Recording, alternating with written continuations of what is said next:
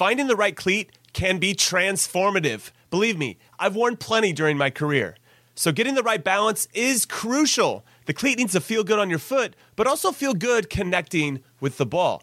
The New Balance Furon 7 Plus is built with both of those points in mind, offering overall comfort and precise striking in the game's fastest moments. Because, as I learned the hard way, because I didn't possess much of it, speed matters in soccer. That's why the Furon 7 Plus is built for accuracy and precision at rapid pace, and is engineered specifically for use on firm ground. Why is this the ideal cleat, I hear you ask? Well, not to get too scientific, but the Furon 7 Plus offers a lightweight yet supportive hypo-knit with mesh lining upper construction and is paired with offset lacing for a truer strike of the ball, which is a long way of me saying that your game will immediately get better when these are on your feet. Learn more and purchase the Furon at newbalance.com.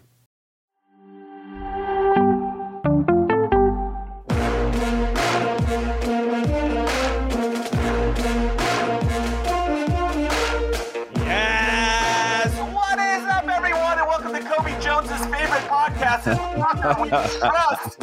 I'm Jimmy Conrad alongside one of the usual suspects since Charlie Davies is playing hooky today. It's Heath Pierce, who once had a front row seat during the U.S. men's national team incredible run in the 2009 Confederation Cup, which is why we call him Hollywood. He always seems to pop up in the big events.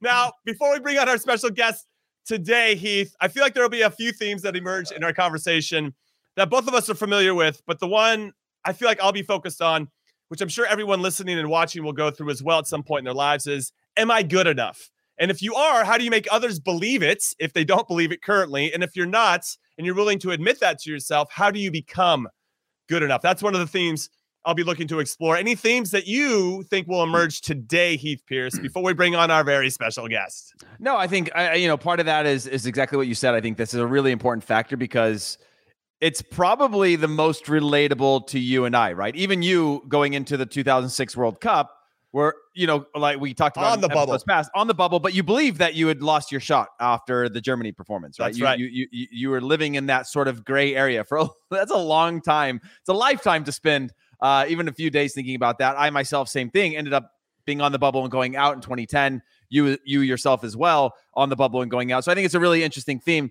But also with Mark just being able to discuss the fact that he's a very outspoken for the age that he came into the league, and as the issues have continued throughout our nation, being an outspoken advocate for things, I think is another important factor for somebody his age, leading the way for the next generation of using their platform for a voice. So I'm interested. I'm excited to get him on and start talking. Oh, I'm excited as well. Okay, everybody.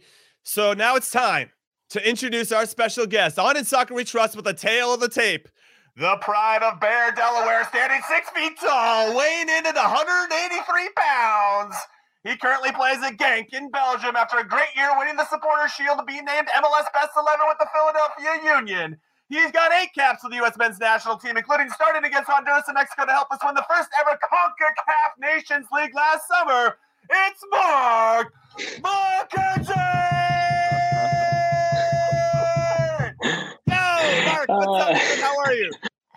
I'm good, man. I appreciate it. It's a short little recap of my career, but you make it sound so extensive.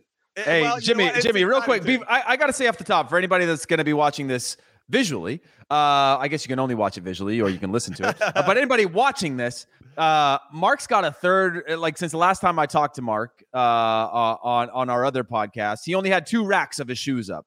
Now he's got 3 racks, just to give you an idea of how good you have it when you're a professional athlete and you got a sneaker deal. He's now got 3 racks of shoes up, just so you know. And this was literally a few days ago. So life is good over here. Yeah. Life is good. Life is good. So Mark, tell us basically what's going on at Genk in Belgium. I believe your season just finished. I don't think it ended the way that everybody wanted to at the club. But for you in particular, it seemed a bit up and down this season, either due to injury or coach's selection or whatever it may be. And I think that sometimes as fans, we gloss over the fact of kind of that we're human beings and we're still trying to work through this adversity. And tell us about your journey this particular season. Yeah, no, it's been a crazy year to think about, in retrospect. Came into the year with high hopes, coming off Nations League and now having a full preseason with the team, and get a good run in the beginning of the season. And then, Yeah, kind of just hit a wall where I'm in the selection for one game and then out of selection, for the next, 3, 4 games, and then you have international breaks coming up, so that breaks up the time you're at the club. I think we had September, October, November, so you had 3 windows, in a span of 3 months. So by the time you get back to the club, you have another 3 or 4 games, and then you're trying to get minutes there, and then you go back to international break. So yeah, it was difficult not having the regular flow of minutes. Got a couple of caps, with during the qualification period with the national team, and then yeah, never really hit my form. I've never really hit my stride. Uh, to be honest, the entire year until probably the last month and some change. No, Mark, Um, Mark, really quick, I want to jump in on this because I find it interesting because Christian Pulisic, I think, is being used by Thomas Tuchel. Like, well, he was on CONCACAF qualifying. He's got to travel so much. We couldn't rely on him. We couldn't trust him to be, because he's got so much flying. But then, of course, he starts a 37-year-old Thiago Silva, which completely negates his argument. But do you feel like coaches over in Europe will use that against North or South American players because you're traveling so much? I'm like, well, you're not sharp enough. You're distracted. Your focus is somewhere else. yeah, I mean, I think it could be, it could be part of the reasoning. I think each coach has their own uh yeah, reasons. I don't want to say excuses because it makes it sound bad, but yeah, their own reasons for playing guys. So of course, when you're playing, North America, South America, you got 7+ hour travel, 6, 7+ hour time difference. So that's one of the factors that goes into it, of course. But as a footballer, you do everything you can to make sure you're ready, right, to be on the field, to step on, and whenever your name is called, and 2 days after the break is over, you want to be playing that match, right? So yeah, I guess it could be a reason why coaches, don't play some of the North Americans or South Americans, but yeah. Do you feel like it's because when I was in Germany, I was only one of 2 or 3 players that were leaving, right? Hmm. And 2 of them were European, and then I myself, when I would leave to go to the national team, I would come back, and I was punished for it because most of the team is, and it's not the case because you guys have a lot of internationals, but the team is training. When things aren't going well, it's more days for the coach to work through things. He wants his players on the field. When I'd come back, he'd be like, yeah, but you haven't been in training. And I'd be like, but I don't like how is that my fault? Like I'm being, it's you rep that, you're coming back. Usually you're arriving a day or 2 before the game. You know that you are tired, whether you played or not. There's a good bit of travel, but you want to prove yourself. And I mean, do you think that plays a factor in a club like Genk? For sure, for sure, for sure. I think, like, for example, we have like Ito coming from Japan, so God knows how long his travel can be, right? So that could definitely play a factor, But on the weekend, he's going to be ready. He's one of those guys you can depend on. You know what you're going to get out of him on the weekend, and I think that's the case for all internationals. You go and you represent your country, and it's huge pride, right? And then you come back to your club team, and in order for you to get to the national team, you have to perform well with your club team. So you want to make sure that each match, you're going into that ready. And once you come back from the break, of course, you're going to be tired. You're going to have some jet lag and that. But there's ways of kind of sorting and pushing over it. You get the rest, you drink coffee, you stay up, so you can get rest the following night, this, that, all these little tricks that you can do. And then by the time the weekend gets here, you're good to go. But yeah, I think it's kind of a lame excuse in some ways, to not play at the weekend. Because for myself, especially as a young footballer, as a young international coming from America to Europe, I want to play every game because I have something to prove. Each time I step on the field, I got this chip on my shoulder because again, they're like, oh, this American guy, what does he know about football really?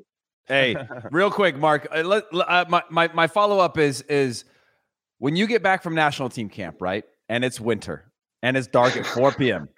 I mean, it's a bit of a joke, but also how difficult is it to then go to training and then keep yourself up in the afternoon when you walk in the door, that jet lag's hit, your couch is talking to you, being like, hey, just come lay your head down here for a few minutes. It'll be fine. I mean, going through that, I mean, how difficult is it to get back into a rhythm, especially with these long, all of the windows were double fixture windows throughout qualifying. I mean, how difficult or how big of a challenge is that for the adjustment for a player? It's huge, man. I think, like, for example, when I fly back from North America, usually you're arriving, unless you get on the chartered flight, right after the match, you're arriving in the morning. So you have the entire day you have to get through, and as soon as you get to training, you probably show up a little bit later, do a regen or something like that, flush the legs, try and get the travel out, you may do some film or some light work with the team, in order to kind of get yourself up to speed. And then by midday, by 2 o'clock, you're like, okay, what am I really going to do? Because, by the time 4:00, 4:30 gets here, the sun is already setting. You got dinner to cook. You just want to chill out. You don't really want to think about nothing. So, yeah, it's definitely difficult, to try and balance that and try and figure out ways to kind of keep yourself going when, yeah, all you want to do is kind of just sit on the couch. You play a little bit of Call of Duty. But for even me, when I was playing Call of Duty, I was getting tired, man. I was I couldn't really focus, bro, because I'm tired. So, yeah. Well, I'm glad you brought that part of it up, because I think we're speaking about the physical elements of this travel and everything that comes into it. But then when you are tired physically, then mentally you start to lose it as well. And we've all been on the field at some point where we didn't get enough sleep. Maybe we didn't eat right. And all of a sudden, something that would not normally bother us during a training, maybe we just had a bad touch or whatever, it starts to snowball into something bigger. All of a sudden, your first touch just disappeared. You're lacking some patience that you would have had before. Well, you feel like you're under the microscope too, of like being watched. Like, is he good? Is he not? You make that bad touch. It gets in your mind of like, oh, they're going to think I'm tired, or they're going to think I'm not focused. On top of that too, when you're gone for international duty, the guys that don't have international duty are sitting there plotting, I'm going to figure out a way to be better than Mark McKenzie. And I get to be around the coach for these 5 or 6 days and blah, blah, blah, blah. Like, you have that competitiveness that exists in a locker room, which is usually a healthy thing, but sometimes it can work against you, which is a shame because you are going to represent your country. So I guess what I wanted to ask here was with regard to this vicious cycle that I think you find yourself in, where you go to represent your country, as you mentioned, and as I said in the tail of the tape, you did well. Started both games for us in the Nations League. We win it. Very exciting to the way we won it as well. You don't get called into the Gold Cup because you got to have a preseason with your team, but that obviously gives opportunities to other players to emerge potentially in your position. Miles Robinson being the name that I think jumps out at everybody. And then it's kind of a crapshoot for if you're going to get called in for World Cup qualifiers at that point. But then you can't go back to your club team, and now you're fighting for that position. So now Greg Berhalter can be like, well, you're not playing for your club team. And your club coach is like, why are you going with the U.S.? And then you're just kind of stuck in this cycle. I got to know how you manage that mentally and emotionally, because that's got to be difficult, especially if you're by yourself over in Belgium. Yeah, that was probably one of the tougher periods. I think when you're not playing, there's a lot of stuff that goes through your head, and again, like you said, you're trying to prove yourself constantly, and having only gotten to Belgium in January of last year, you had maybe 5 months to kind of get adjusted to the style of play and the club and the culture, X, Y, and Z, get myself established off the field, all these things. So now finally get a full preseason. But then right after that, you kind of find yourself again in this cycle of in and out. And I found it personally difficult, it was my first time kind of going through that period, back in Philly when I was, home. Of course, you have your family around you, your home cooking, all the ins and outs of the club. You've been there since you were a kid. But now here it's dog eat dog, and then you're trying to really cope with that, So yeah, with the national team, I think it kind of made it even more difficult because again, that's it's here and then it's gone for a few weeks. So whatever you do with your club team, you better make sure you do well, because if not, there's somebody else who can potentially step in, and that's kind of been the case this entire season for me, personally, if I'm blunt, even coming down to this last 6 months here with Genk and the national team. So the two play hand in hand, and I think that's a difficult thing to kind of balance if you're not one of those guys who's the key, who's the staples, in the national team just yet, and really trying to find his way and become a staple piece. Hey, so you were in the Conference League playoffs, right? Within the league, you guys played. How many games was that? 5 or 6? 6 games? 5 games? Six games. How many of those did you play of those 6? I played 4 out of the 6. And what were the results of those 4 games? I love it. So we won the first. Let's see. We won. We tied. Lost, tied. Yeah, okay. So I played in the first 3 and then the last match. Okay. So relatively good. Like so you didn't play in the 2 losses. That's really what we're trying to get to here, Mark. Yeah. Okay. Yeah. So, just state the facts. Just state the facts. Not going to spin anything here. Just state the facts. And this is the point I'm trying to get to, right? So you get to Genk. You got this coach. He doesn't play you. That coach leaves. You bring in a new coach. Because I went through this at Rostock where I'm like, dude, this guy doesn't like me. He doesn't want me in this team. We got a new coach. He didn't play me. And I was like, what is going, like, eventually he did, but I was like, what is going on? And I would look internally and be like, hey, you're just not that good, right? Like, you're like it can't be, like, you can't have two coaches in a row and then start to question, like, is it me? Because like we as athletes, we have these walls up. Yeah, you have to reflect in self, but you don't let any of that poison into your body that's going to make you feel like you're weak or vulnerable. So you keep on pushing through. Now you've gone through that with two coaches, and on top of that, when you're getting your chances, the team's actually getting results. I mean, I guess walk me through your mentality of going through that in real time. Because Jimmy, I know you've been through it. I've been through it, of what it's like to feel like, man, how do I do differently, right? And that's what leads you to, in training, trying to play outside of your game and do things that don't make you you. And that's where you start to fall backwards into habits that, what I think, actually show poorly upon us as players, because you're looking for, like, well, what else can I do? I got to do more. I mean, walk through sort of this process of the season for you. And then on top of that, kind of the national team and your situation within that. Yeah, I think for me, the biggest hurdle that I came across, the biggest obstacle, was when I wasn't playing. I started kind of going out of myself and trying to play to appease the coach. And in a way, of course, as footballers, we know we have to make sure we do things in a matter to impress.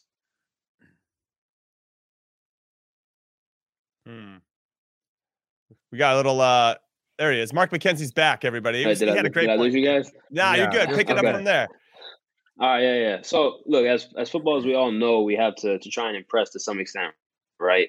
But I got to the point where I was always trying to, and I shouldn't say always, but very often I wasn't playing my game, the way I knew, that instinctual, that out of body kind of game.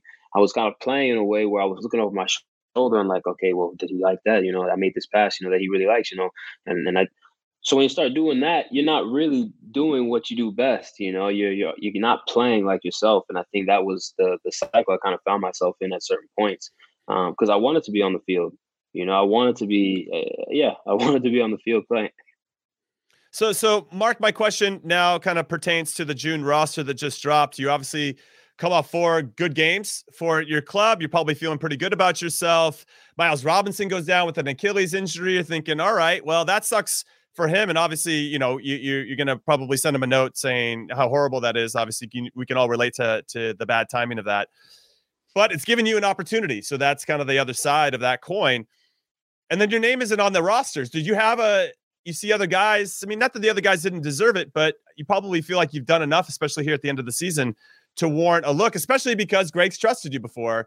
Did you have a conversation with Greg? Did you find out the roster just like the rest of us? Because I've been on that side of it where you thought you were in with the coaching staff, and I used to talk to Bob Bradley on the phone. And initial rosters are the worst too. When you get that first email, you're just like, oh, okay, cool. It's like being put on hold for 2 hours. You're like, okay, I guess I'm in this pool, but like, I'll wait till that final. No, I know.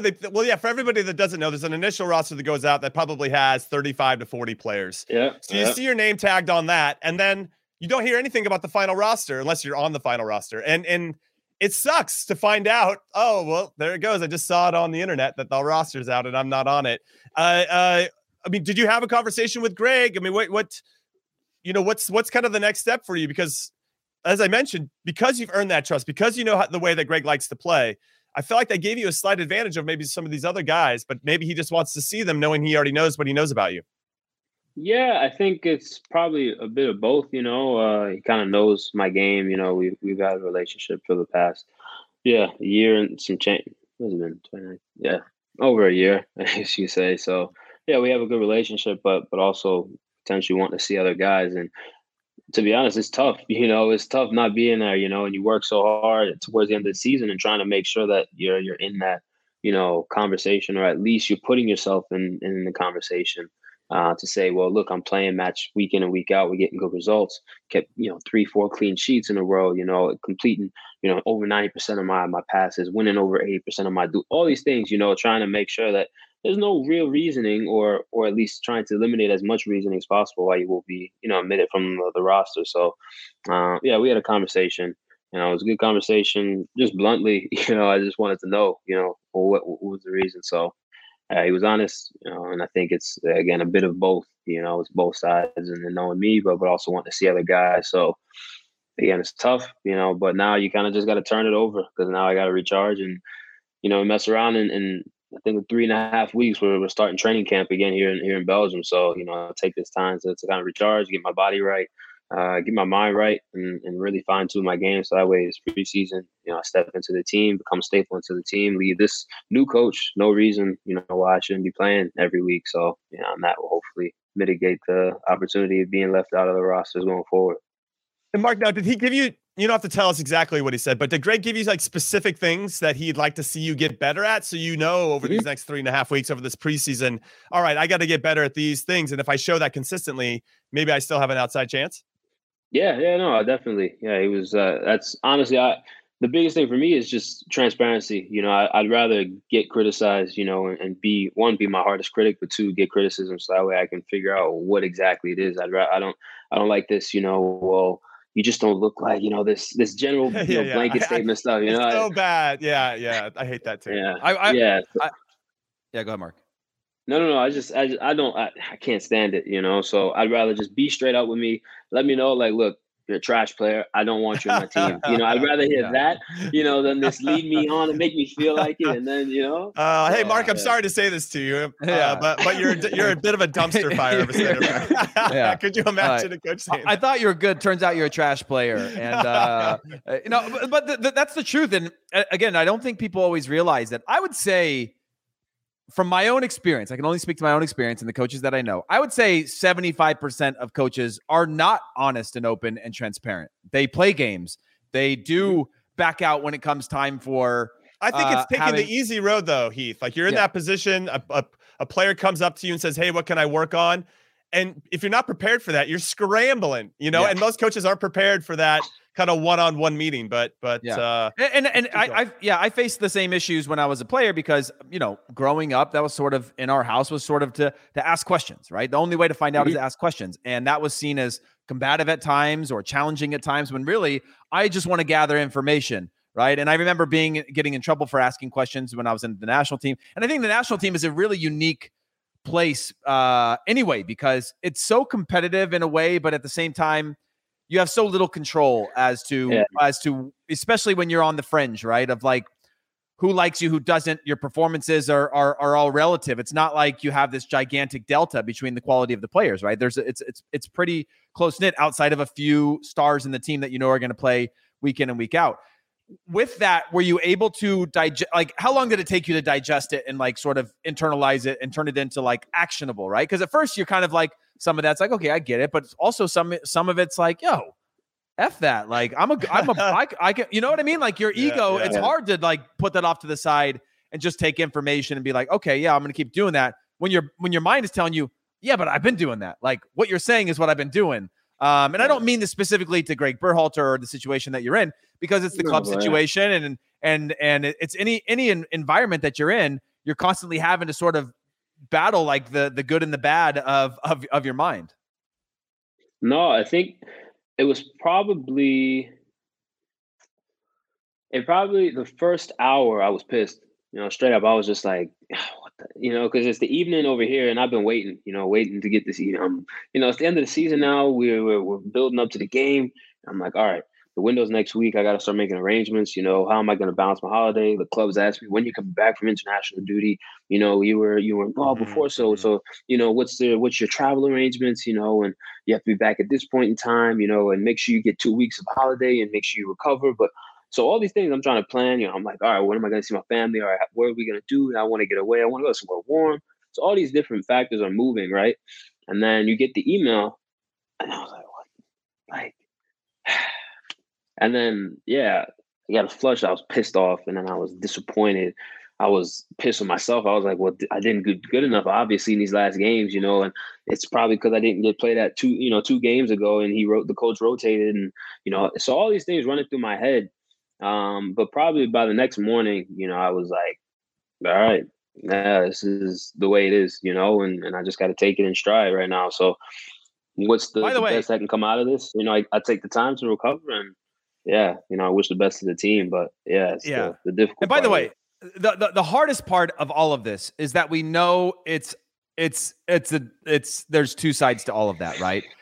But Jimmy, we went through it with Bruce, with Bob, with Jurgen, now with Greg Berhalter, of saying you got to be playing.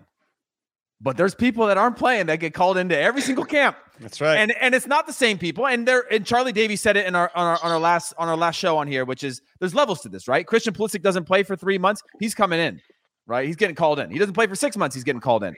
I understand that.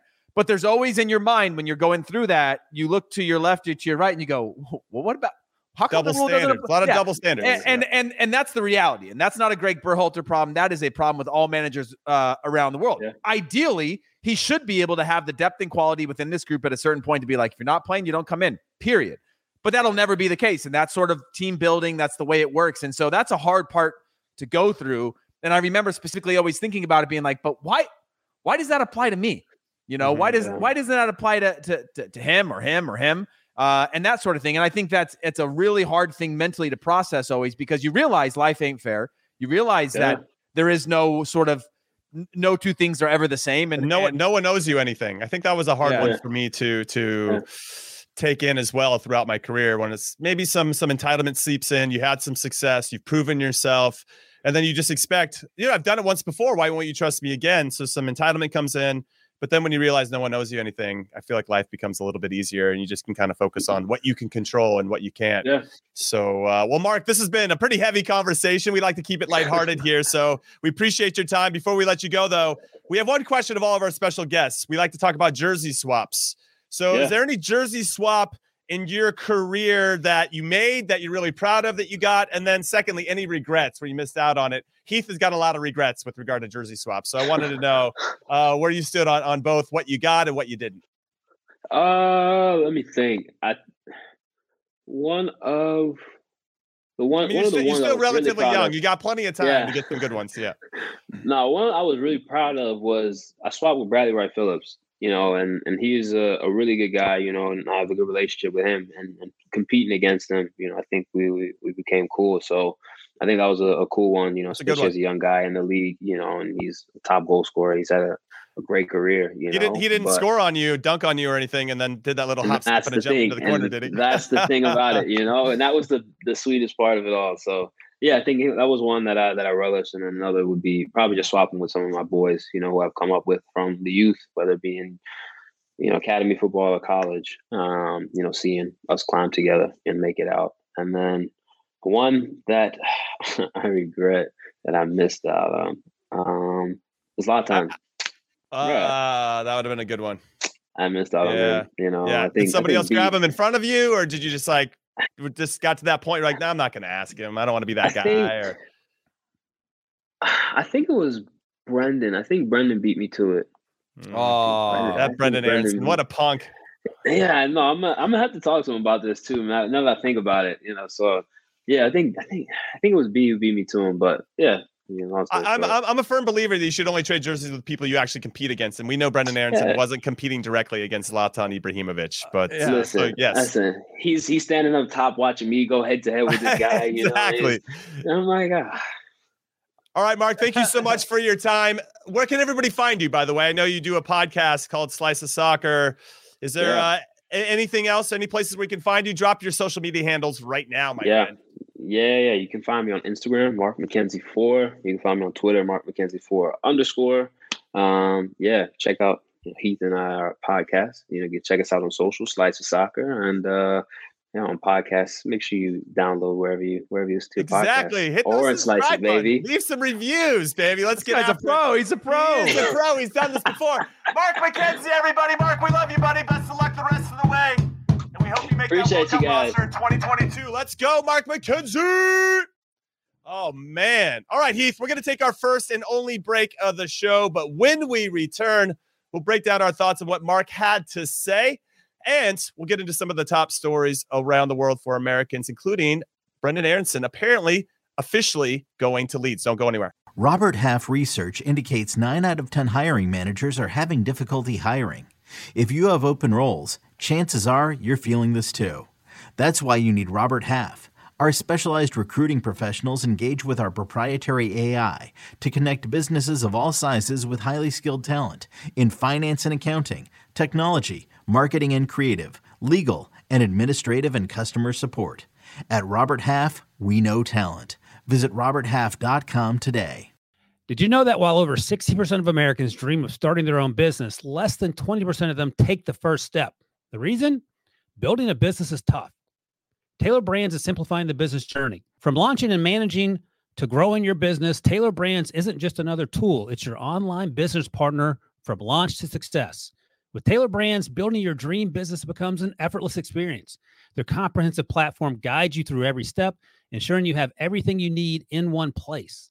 From LLC formation to bookkeeping, invoicing to acquiring licenses and permits, and even setting up your bank account, Taylor Brands handles it all seamlessly.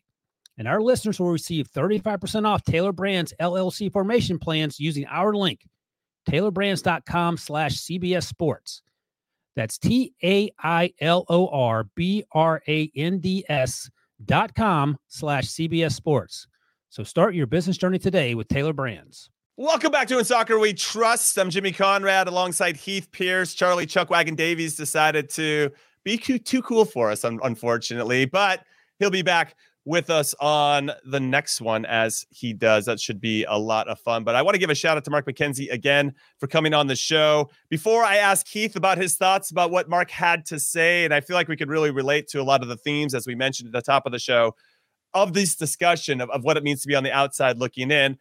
Thank you. That's what I want to say for hitting like and subscribe on the YouTubes and hitting subscribe on your podcast platform of choice. It means a lot to us. We want to continue to build this out and really have a robust community. Not that we don't already, but as we continue to grow it out for the 2022 World Cup, which kicks off November 17th in Qatar. All right, Heath Pierce, your initial thoughts on anything Mark McKenzie had to say. There was a lot to get into, and I think we kind of put our spin sounds like a bad word, but put our own experience into the conversation there, but I know that you and I could explore it a little bit further. Yeah, I mean, I was trying to make it not about Mark and Greg Berhalter or Mark and his coach at his club, because that's not what it is, right? It's it's the difficulties of being it's part of it. It's just part of the journey of a professional athlete. And so it brought back a lot of like trauma for me of going through it. Like it's funny. We generally tend as humans in human nature to remember the good times. Right. And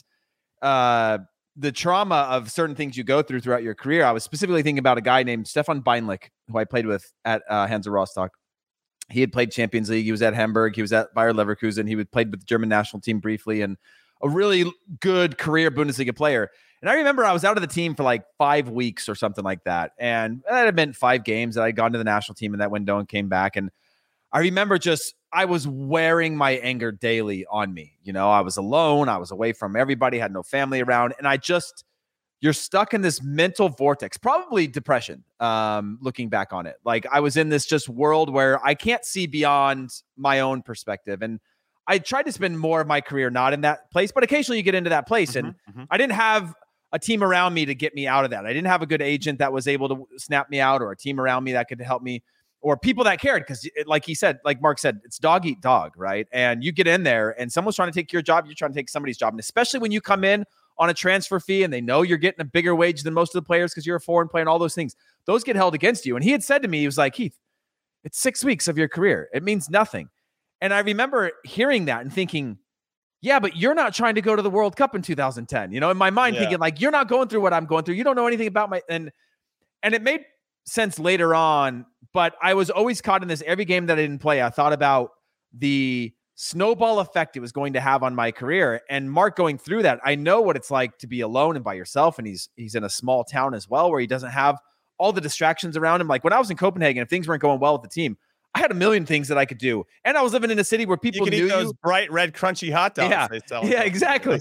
But I could go anywhere. People knew you, but they didn't care. Like you had your own life. Whereas in Germany, when things were going bad for me on the club, if I left the house, people were saying stuff to you. Like it was like this almost nightmare scenario at times. And so, yeah, I don't really have a direction I was trying to go with this other than like the relatability of what he's going through at this point of his career.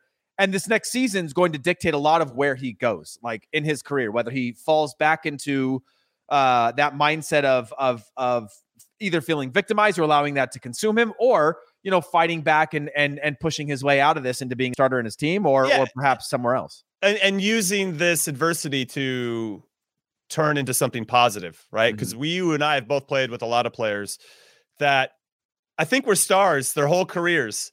And then all of a sudden they get some adversity. They're told maybe they aren't good enough for the first time and they're not playing and they don't know how to cope. You know, that can happen in MLS, it can happen in college, it can happen in Europe. You don't have to go travel somewhere to at some point in your life be told or be shown that you're not good enough.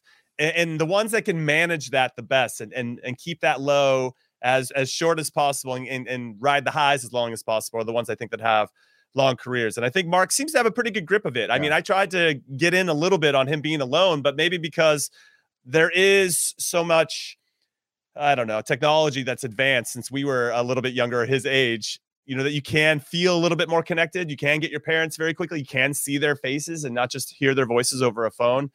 And those aren't also, sometimes you don't want to continue to go back to the well. Like you have these people that support you. It's weird when you get into that space, Heath, and we don't need to go too far down this, but it's like, I know what I'm going to get when I hear from my parents love me. They always have my back. Like I get that. Right. Yeah. And as much as you need that, and you know that it exists, you still kind of want that constructive criticism. And you don't want the other side of it either, where you're being told you're shit the whole time. So it's like, you want to find this person that's in the middle, and it's hard to find those people that actually know the game and can kind of really speak to you unemotionally about what you need to do to work on it. Anyway, we can. I mean, it's really interesting. Yeah. It brings me to a point that, you know, when I was going through my career, obviously I started playing in Denmark, and first 6 months we were just under this coach named Johnny. I don't even remember his last name. And we were just trying to survive in the league. And I was like, this is amazing, right? I had a great first game, came in. Second game, I was man of the match. Third game, I got subbed out at halftime. And you're going through this whole thing of emotions of like, you're good, you're bad, you're good, you're bad. Like, okay, simplify your game. You're not as good as you think you are. But you're just sort of figuring it all out. Then we brought in this coach named Morten Vighorst, who had just retired from Brøndby. He had played at Celtic. He had played for the Danish national team. And he was young. Like, he was probably in his late 30s at that point. And I remember him specifically telling me, Heath, if I had any depth, like he was telling me to extend my contract at the club was essentially the crux of the conversation. Because he's like, I don't think you're consistent enough or ready to go to the next level. And I didn't believe him mostly because, you know, I knew the money was going to be better and I believed that I could play in the Bundesliga and whatever. But he was like, Heath, there are times in matches where if I had anybody to put in that I could trust, I would have taken you out. But you've got this false sense of security that you're good enough because you're playing all the time. And I remember thinking about that, being like, but I am good enough, and I believe that. But he had a good point that's good feedback. At times I wasn't. It was great feedback, but it's hard to hear. One of my regrets in my career, that was easy to hear, because the hard part was it was in conversation of me staying at the club where I knew it was going to be a different situation. Because he was also a coach that used to come out in training and be like, Heath, you're not focused in training because it's too easy for you. So you need to make your own goals in training. I want you to go this whole training, don't lose the ball one time. Because he knows that, like, I'd be in possession. I'd try to hit a ball that was like a cheeky ball or something like that, and trying to do these things. And it was an unbelievable perspective for me, and one that I wish that I had throughout my career, of somebody who was willing to take time out of their day to make me a better player outside of the context of the team, and have an honest conversation with me that was direct, but it was also nurturing. It was also like, he knew when to thread compliments. He knew how to make me feel good as a good player, but also was like, but you're not there yet, you know? And he had played at Celtic. He won championships. He was just, you know, one of these guys. And I look back on that as a memory of one being like, not as an excuse, but I wish I had that around me more often, because it was hugely valuable. And while I didn't listen to his advice at the time, it was late in my deal. I was planning on leaving the team. It was one that I was like, okay, that's something valuable that I can learn something from.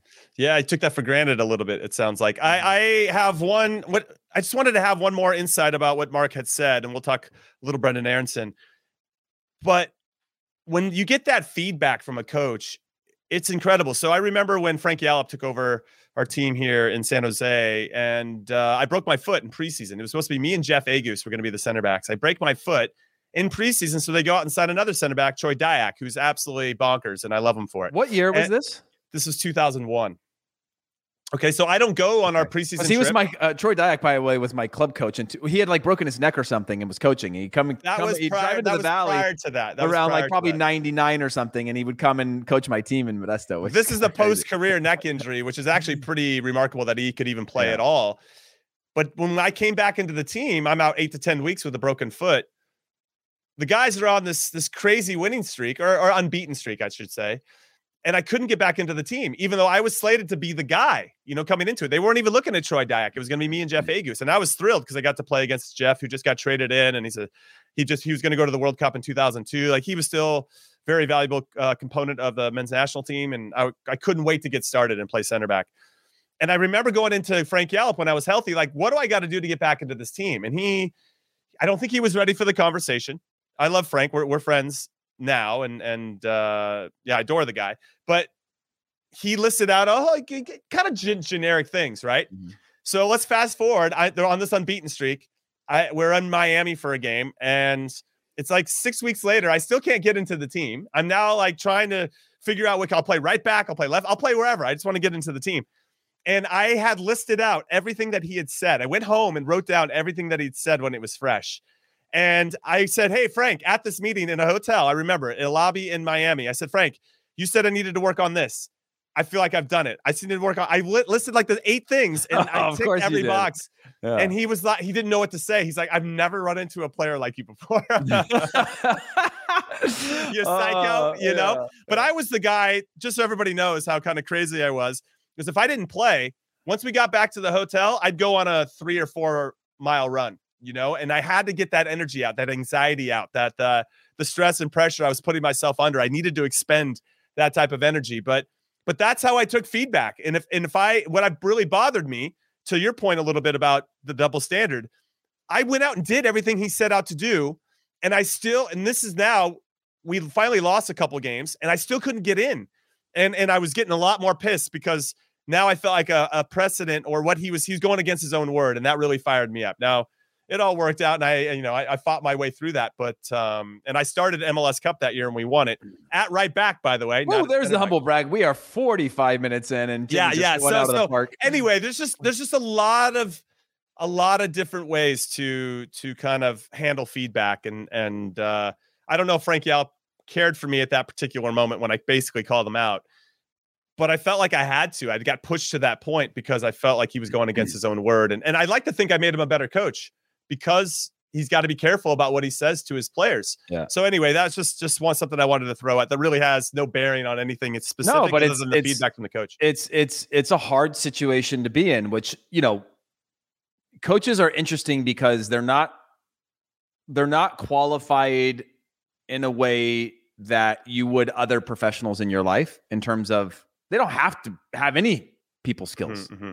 They could just be good coaches, right? And it causes a lot of self-doubt or trust issues with you and the coaching staff. It's an interesting dynamic because it is a sort of teacher subordinate situation. You're seeing now it's more modern, more ego management, more communication, two-way between the players. But by and large, most of my career was you're either right or you're wrong based on my perspective. I'm the coach. I make the rules. You're in or you're out. And there was some degrees of communication within all that. And I feel like it's becoming a little more humanized. I mean, in Germany, we used to lose, and I've said this before. The next morning, what should be a regen, the coach would take us out to the forest, which is next to the training ground, and he would just tell you to start running. And you wouldn't. Occasionally, it'd be 30 minutes. Occasionally, it'd be an hour and 15 minutes running laps in this forest. And you would go past him on these loops, and you would go past him, and you'd go past him, and you would have no idea when your time was up from running. And then eventually you would come up to him and he'd just have his hand up like a stop sign. And that's when you knew the thing was up. And it was just like a mental war against the players that you're just like, oh yeah, this is supposed to be like, this is subordinate punishment, you're supposed to suffer. So you never want to feel or play like that again, which is not always how it works. And so you go through your career like that. And Mark's going through it now with 2 different coaches. He comes from a situation that was a very nurtured environment, coming through the academy, being a proof of concept in the academy into the first team, moving him on, selling him, the deal with Celtic not actually working out, to now having to go through this again, in a small town where you are alone. And of course, you can FaceTime all day long and you can connect via video games and whatever, but he's still going through all that. And it's just a hard thing to deal with mentally day in and day out. No, it's a nice button to the whole Mark McKenzie situation and his interview in general. I really valued his time and his insight. Now, final thoughts before we put a button on this podcast overall. It looks like Brendan Aronson, his former teammate, Mark McKenzie's at the Philadelphia Union, who apparently stole his Zlatan Ibrahimovic jersey from allowing Mark to get it, is officially going to Leeds. It's being announced now by some reputable outlets that is a done deal. I think for 28 million euros or pounds. It's going to be the fourth highest signing in Leeds history. I think 22 pounds, 28 euros. Okay. Yeah. Okay. So pretty significant signing. Now, we've already talked about where we think Brendan Aronson can fit in, and obviously he's played for Jesse Marsch at RB Salzburg, so there's a relationship there that I think will help him transition a lot easier than if he had gone to another club where he didn't know the coach that closely. But now Sergiño Dest is being linked. I know. We joked about this already. What is happening? Sergiño Dest is now a next American being linked to now. I'm going to call him the Leeds United States of America. Because that's what it's looking like. That. That's well done. You Leeds like United that? Thank you. America, Leeds United States of America. Now, Charlie was adamant that once one American goes, you can't have any other Americans go. Do you think there's an outside chance that Sergiño Dest can end up at Leeds? As your final thought, give me your final thoughts about Brendan, Sergiño Dest, and everything else. Yeah, it's interesting because we've joked about like this is going to become the new club, and it does make sense. I don't know if Sergiño Dest is the right place. Weirdly though, with the Sergiño Dest linked, he's also been offered up to Man United, Spurs, and somebody else that was in the top of the top of the Premier League. So Leeds is a different conversation with that. I still continue to love Brendan Aronson there, and when you think about just the chaos of the Premier League, you go, I don't know if it can work out for him. But when you think about the way in which Jesse Marsch coaches, again, the idea of the gegenpress, the idea of getting the ball in high positions, making the game predictable, winning it higher up the field, that's where the focus is, right? It's not in like, can we play out of the bag? Can Brendan Aronson match up physically in the Premier League? A lot of what they're trying to do is not whether or not you can match up physically in the Premier League, but actually sort of game the system to win games. Not game the system, but play in a way that allows you so you don't have to play the physical side all the time or scrap and match up. So I really like that. The Sergiño Dest one, I think we're going to continue to see players linked to Leeds because it can be a solution, knowing that there is a belief in American players there. There is an American manager there. There is an American ownership group that's invested in it, those types of things. But I don't think we're going to see it to the point of like nepotism of just like bring all the Americans here. But we're starting to see that everybody's becoming linked to Leeds United. I know. Yeah. And, on one hand, it's pretty cool. We saw it a little bit at Fulham, but on the other hand, I just feel like it's going to make Jesse Marsch even more of a target. I mean, outside of Eddie Johnson, by the way, though, most players did well at Fulham. They did. They did. And hopefully that'll be the same at Leeds. All right, everybody, we're going to call it a show here, and Soccer We Trust is done for today. So on behalf of producer Alex and producer Dez and our special guest, Mark McKenzie, and the other hosts of the show, Charlie Davies, who decided to play hooky today, and of course, Hollywood Heath Pierce. I'm Jimmy Conrad saying thank you for listening to In Soccer We Trust. Hit like and subscribe and all that good stuff. And we will see you next time on the pod. We give them to you 3 times a week. And obviously, we got some big weeks coming up with these friendlies against Morocco and Uruguay and the Nations League. So make sure you turn on your notifications as well. We'll see you next time. Later.